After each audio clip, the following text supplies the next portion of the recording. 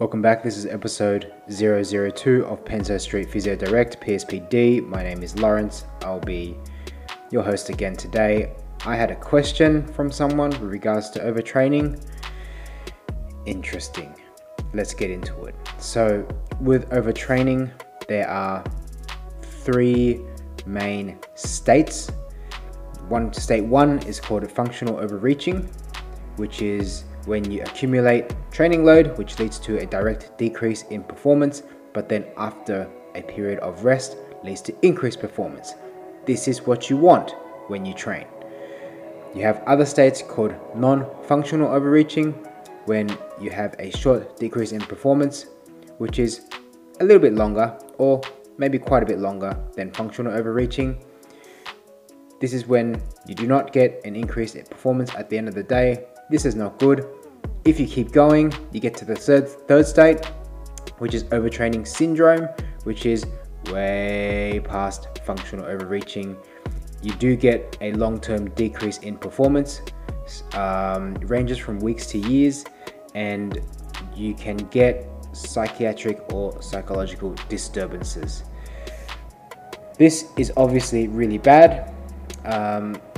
Quite interesting when I looked into it. Different from chronic fatigue syndrome, which I have had a couple of patients have had. But they may sound the same, overtraining syndrome and chronic fatigue syndrome, but I think that they are different things. Anyways, with overtraining syndrome, just to go into it a little bit more, you usually get an imbalance with your social life, your training life, your sleeping life, your eating life. My eating life is a bit imbalanced at the moment. So basically what I'm trying to say is that it's not just from training hard. From what I've read, it's not the training stresses, it's the other stresses that lead to this overtraining syndrome. Interestingly enough, you get changes in metabolic, immune system, muscle, inflammation, hormones. I'll give you an example. Creatine kinase is higher, which kind of implies that there's a bit more muscle damage in there. Interestingly enough, cortisol, adenocorticotrophic hormone, IGF-1 basal tests are normal in overtraining syndrome, and I don't know why. I'm not sure if the experts know why. You have to ask an expert on that. The parallel which I draw to this would be similar to stress fractures, how the bone in stress fractures does not respond positively to load as well compared to normal. Some would say it's not listening enough. There are other things that lead to overtraining syndrome, but I'm not sure. So I guess what I'm trying to say is, don't get to this stage. Don't even get to non-functional overreaching. You need to get functional overreaching, yes, so you need to accumulate a training load, and you may feel crap, and your performance may decrease, but then after a period of perhaps deloading should increase your performance after that. So you may need to employ recovery systems or auto-regulation systems, which obviously the term of auto-regulation in strength sports has been pushed a lot by, say, reactor training systems, Fudaroo, and probably potentially originated from super training. So if you are an athlete and you feel like you are overreaching and you are getting to the state where you are overreaching non-functionally, because I highly doubt you have overtraining syndrome, that's a different monster altogether. So I'm going to call it non-functional overreaching. If you reach that point, you need to chat with your coach. If you don't have a coach, you need to really look at your kind of training, and you really need to look at your recovery process. Everyone recovers differently. Everyone has a different rate of recovery depending on your situation.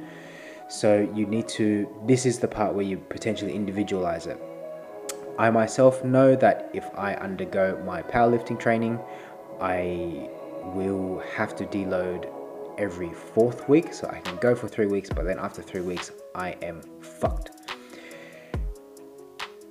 So things to consider about recovery, and yes, there are many experts that can talk about recovery much better than I can, but in general, sleep, okay? If you don't get enough, it will fuck with all your systems. It will decrease your performance, increase your perception of exertion. Even after one night of crap sleep, it will decrease your coordination, cognition, mood, and can potentially affect your body composition as well. There are things called chronotypes in sleep. So you might be a morning guy, you might be an evening guy. Like I said, there's lots of people who can talk about that in much more detail, but try your best to sort of fit your own chronotype, and try your best to follow the guidelines that the experts come out with regards to sleep. How else do you recover?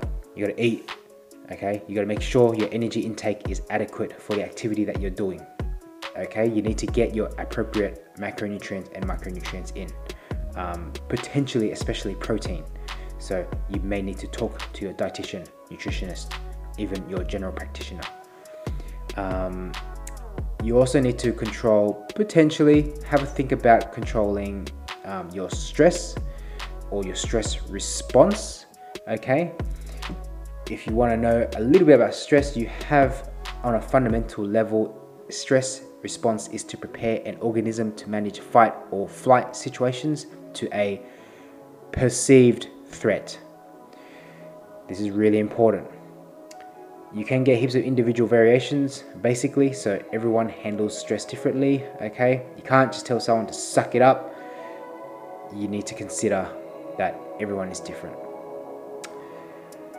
What is interesting empirically, so what I've seen in the clinic, and what is potentially, there is some emerging data from the science, is that I have found that more active people, or people who partake in more physical activity, are just more resilient in general compared to the sedentary population. That's what I found clinically.